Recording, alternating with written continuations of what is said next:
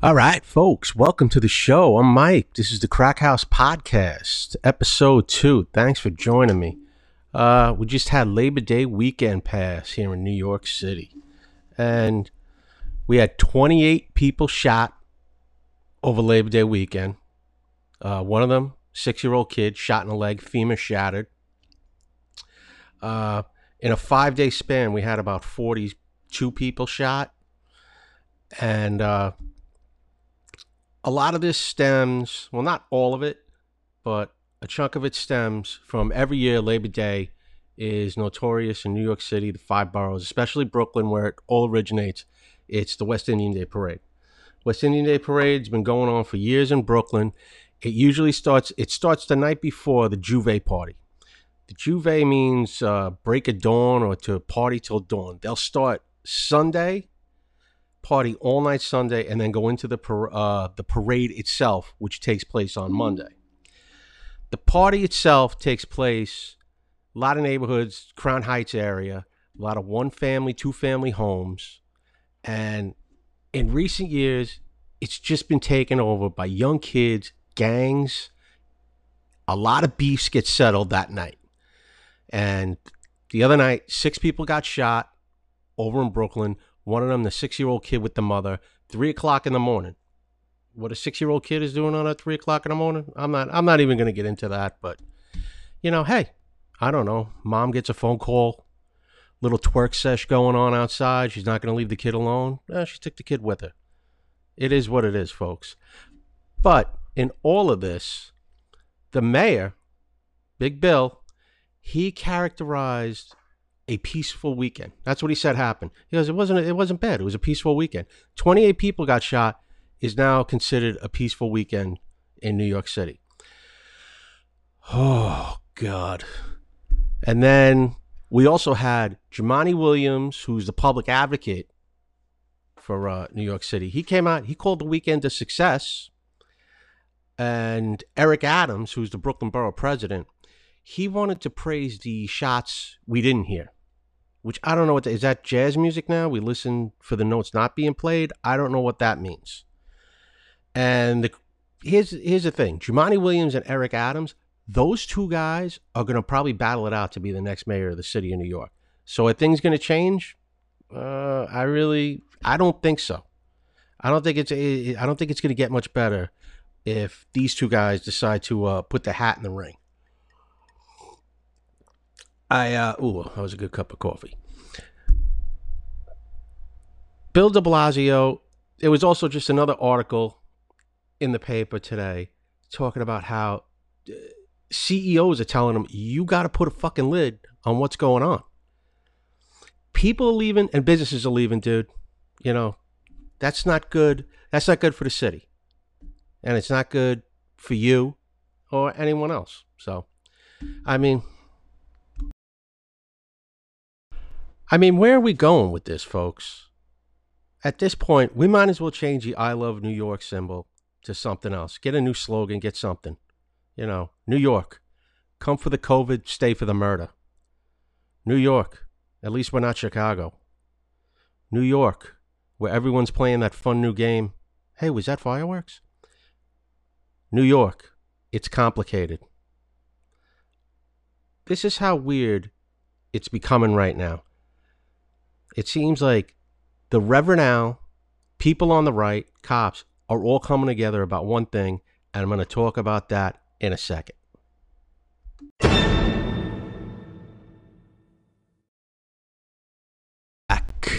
So the Reverend Al was on TV the other day. He was getting questioned about police brutality and everything going on.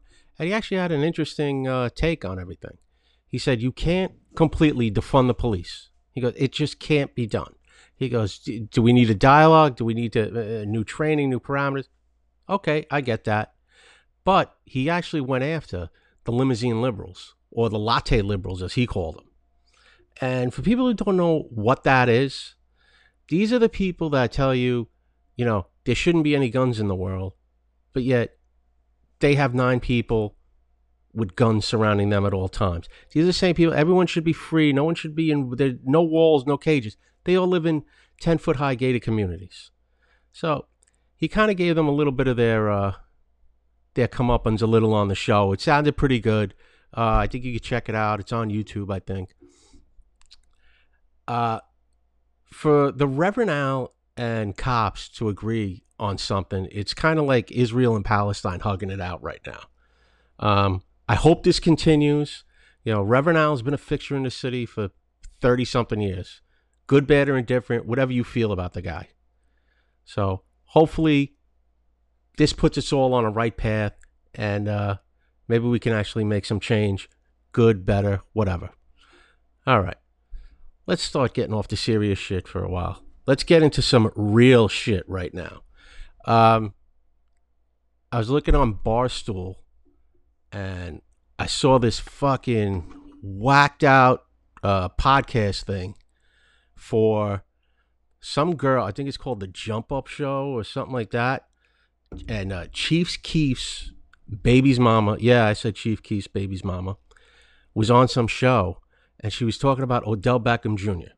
Odell Beckham Jr., one of the best receivers in the NFL. He's playing for the Cleveland Browns right now. Oh. This woman said Odell Beckham flew her out somewhere to meet her. They went out to dinner. They did what, I think went out to dinner, had a date, whatever. Went back to the hotel, the house, whatever. And Odell Beckham Jr. is a freaky deaky dude. If it's true, this is all alleged. This is what this girl was saying. You could go on Barstool and look it up. Odell likes it when a woman drops a number 2 on him. Yeah. Number 2. For a number 1 wide receiver, number 2, that's kind of weird. Odell, I think, has already come out and stated the story is bullshit. The girl on the show is saying, no, it's all true, and it really happened. If it is true, it's a real shitty thing that it came out this way. I hope Odell's career doesn't go down the toilet for this. And if it is bullshit, I hope he sues the shit out of her. My only question I really have about this is, what did the girl eat for dinner?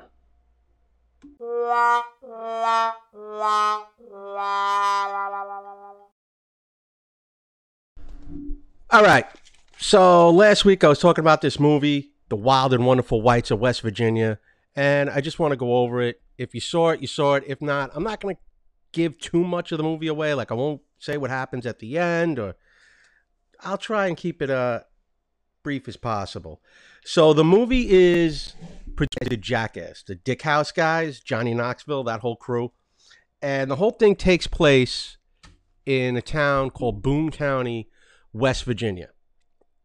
And it follows around the White family. Now, the movie, it opens up with people in the town talking about the Whites. And most of them are lawyers, some councilmen. There's one woman who's like a town pastor. They ask her flat out, they're like, what do you think about the family? She goes, no comment. And they just move right along. The one cop they interview, and he kind of like just shakes his head at them. Like, everyone basically says the same thing about the White family, all these lawyers and everything. They're like hustlers, drug dealers. The one guy put it the best. He goes, no one works and everyone has money. So you tell me what they're doing. The sister, Mamie White, she's kind of like the head honcho. She runs the show. She starts describing all her family members. Like, she starts talking about her dad, the guy D. Ray White, who was named King of the Gypsy Dancers, or King of the Mountain Dancers.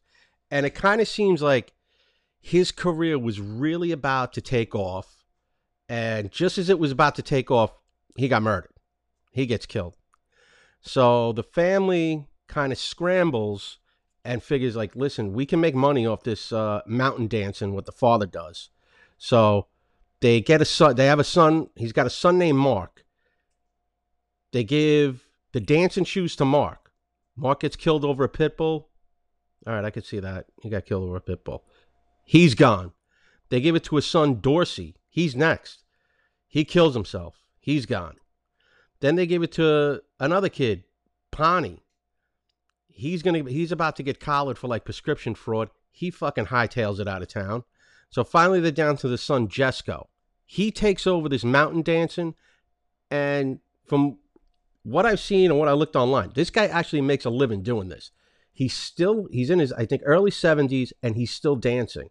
He does like a lot of like shows at bars. He's like the way they pay like a Kardashian like $50,000 to hang out in a club. They do the same thing in like West Virginia where they pay him to come and hang out. So the guy D-Ray, the original guy who's dead, the king of the mountain dancers, his wife is still alive. And she kind of like raised the kids in the neighborhood, it seemed like. The kids in town. They say she helped out like over 30 families if people didn't have money. So they seemed like they were good-hearted people. But then she seemed all right. The husband seemed all right. Once the husband died, these kids went fucking bananas. So the guy Jesco who took over, that guy's on like psych meds, everything else. He's committed armed robberies. The whole family, everyone has just really done a lot of bad shit. Jesco also, during the interview process in the movie, you watch him getting interviewed. The guy huffed gasoline for years and just rotted out. And when you see this guy talk in the movie, he's got like that 1,000-yard stare in his face. Like he will fucking kill you. He'll kill you for a nickel. That's what he seems like. So then they just start going through like other family members. So there's the chick Kirk White. She's one of the granddaughters, and she's probably in like her mid to late 20s. She's the girl Bo, who is Jesco's sister. She's the niece of Jesco. She comes right out and says, my father's in jail for a double murder. She's pregnant with a guy's kid who slept with her cousin. You find that out later. And that same guy, she also, stabbed and had the grandmother basically, what did she do? Oh, she stabbed her baby's daddy and then went to the grandmother's house and had the grandmother hide the evidence. So they're a good family.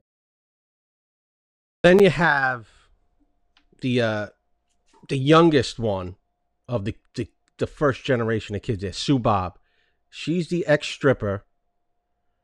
She had a kid, Brandon, he's in jail because he shot Mamie's boyfriend. He shot him in the face with a rifle and blew off half his face. But they're cool now. But Brandon's in jail. Brandon, you find out later, he gets interviewed. He's high as a kite. His father died. He gets high as a kite, freaks out. Him and Mamie's boyfriend exchange words. He gets a rifle, blows his head off. The guy survives miraculously. I mean, he's shot in the face with a rifle. He's describing how half his face fell off. Brandon is doing all his interviews in the movie in jail. He's awaiting sentencing. And I'll say this about Brandon. I don't think he knows how to read people. And the reason I say that is because during the interview, he thinks he's going to be okay. He doesn't think he's going to get a lot of time. And by the end of the movie, you find out he gets sentenced to 25 years for shooting the guy in the face. So that's Brandon. You have Bo. She's another daughter. She has a face tattoo. She looks like she's close to about 50 with a face tattoo. And when you first meet her, she gives you her entire drug resume. Crack, coke, pills, the whole bit. And it's all on her face when you see it. Trust me, when you watch the movie, you'll know exactly what I'm talking about. So the movie kind of ends like 20 minutes in there, and it fast forwards to 6 months later. The girl Kirk that we were talking about earlier that stabbed the guy she stabbed, she wound up while she was 3 months pregnant while she was giving the first interview. She has the kid. And being the good mother she is, while they're in the hospital, she starts blowing rails of oxy right in the hospital room. That's nice. Uh, when she's getting ready to leave the hospital, they found the drugs in the baby's system. They did a blood test, so she can't go home with the kid. That turns into Dramaville, and that goes on in the movie for about 15 or 20 minutes. The one Sue Bob, whose son is doing 25 years in jail, she picked Kirk up from the hospital, or she found out, well, oh, when they take the baby away from Kirk, she takes her to, instead of going right home to figure things out, they go to Taco Bell, which is nice. That's a funny scene. The Taco Bell scene, I think, is very funny. Then we'll go back to Mamie. Mamie has a daughter called Mousy, and she goes to pick up Mousy from prison. I mean, this family is, they're like, it really is. It's like the fucking Dukes of Hazzard on meth. It is fucking amazing. Everyone is a drug dealer. You get to see them all. They all deal drugs or have some type of like criminal element to them. Except the guy Pony that went out to Minnesota. They interview him. It seems like he's got like a straight legit job.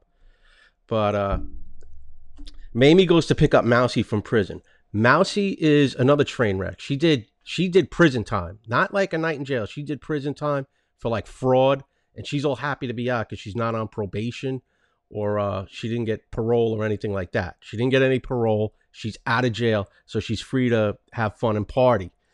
And when we meet up with her, her big deal is to go find her husband or ex-husband or whatever the fuck she's doing with this guy, Charles White. And then that turns into a whole fucking adventure. So, I mean, if you're in the mood to see a real weird movie, I would check this out. I'm not going to give too much more of it away. I don't want to get too much into it. It's just a real wacky, crazy movie. A little update.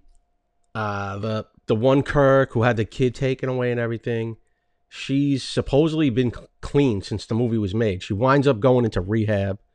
The one Sue Bob, she got collared a whole bunch of times. The one Mamie's been collared a whole bunch of times. Jesco does like his bar tours. I think one of the kids has like a YouTube channel where you could still see what they're up to. I mean, it's really wacky shit. They all live in like these dilapidated trailers all over West Virginia. And like the one guy said, he goes, no one works. Everyone has money. So you figure it out. You see how some of them make their money. Hustling with the big, this is 2009 when it was made. So it's really like when opioids really took over, and they're all high in this. Like everyone's high on pills. They're all snorting oxys. It's really fucked up. You really don't see that living up here in New York. You don't see that kind of, rural lifestyle, what goes on down there. It's a really great movie. Check it out. And next week, I think I'm going to have another documentary that I just saw on Netflix. It's called After Flash. It's about Sam Jones, the guy that played Flash Gordon in the 1980 movie. And I think it gets into him, and he had some issues in his life. And we'll get into that. All right, folks, just one more quick thing. I think I said Netflix for the Sam Jones thing. It's actually on Amazon. So check that out. It's called After Flash. We'll talk about it next week. Any questions, any comments towards me, you can find me at crackhousepodcast@gmail.com, on Instagram at the Crackhouse Podcast, and on Twitter at Mike O'Sullivan at CrackHousePod. Just a couple more thank yous out there. First to Time on the Job. They promoted the podcast. I really appreciate it. Check them out. If you're not following them, follow them. They're really good. They really got their finger on the pulse of what's going on in the city and the job. Also, my buddy Jack at I Can Paint on Instagram. I Can Paint. I_Can_Paint. This guy does phenomenal work. He does portrait work that is unbelievable. You can go on his site, go on Instagram, check out I Can Paint, see the work this guy does. He's unreal. I've seen it up close. Really, really good stuff. So check him out. Also, just one quick thing. I'm recording this the day before 9/11. Um, remember those that passed away that day. Remember those that made the ultimate sacrifice. We talk about that all the time. The people who made the ultimate sacrifice. I also like to remember the guy or woman, the man or woman that just went to work that day, that saw their family for the last time. You know, cops, firemen, EMS. A lot of times, you know the danger going in. You know the danger just getting in your car going to work. These people would just go into their jobs. They were going to maybe push paper from one pile to another, make some phone calls, do some deals. And unfortunately, their lives ended in a really sad and a really violent way. And we need to come together the way we came together on September 12th, where it just seemed like no matter what, we were going out of our way for each other as a country. And we stuck together no matter what. No one cared who the president was. No one cared who the mayor was. No, we stuck together. And that's what we need to do now. Stick together, take care of each other, and hopefully I'll see you next week. I'm going to be dropping these probably every Sunday night around between 9 and 10 o'clock. I'll let you know on social media. And other than that, enjoy your week and protect your neck.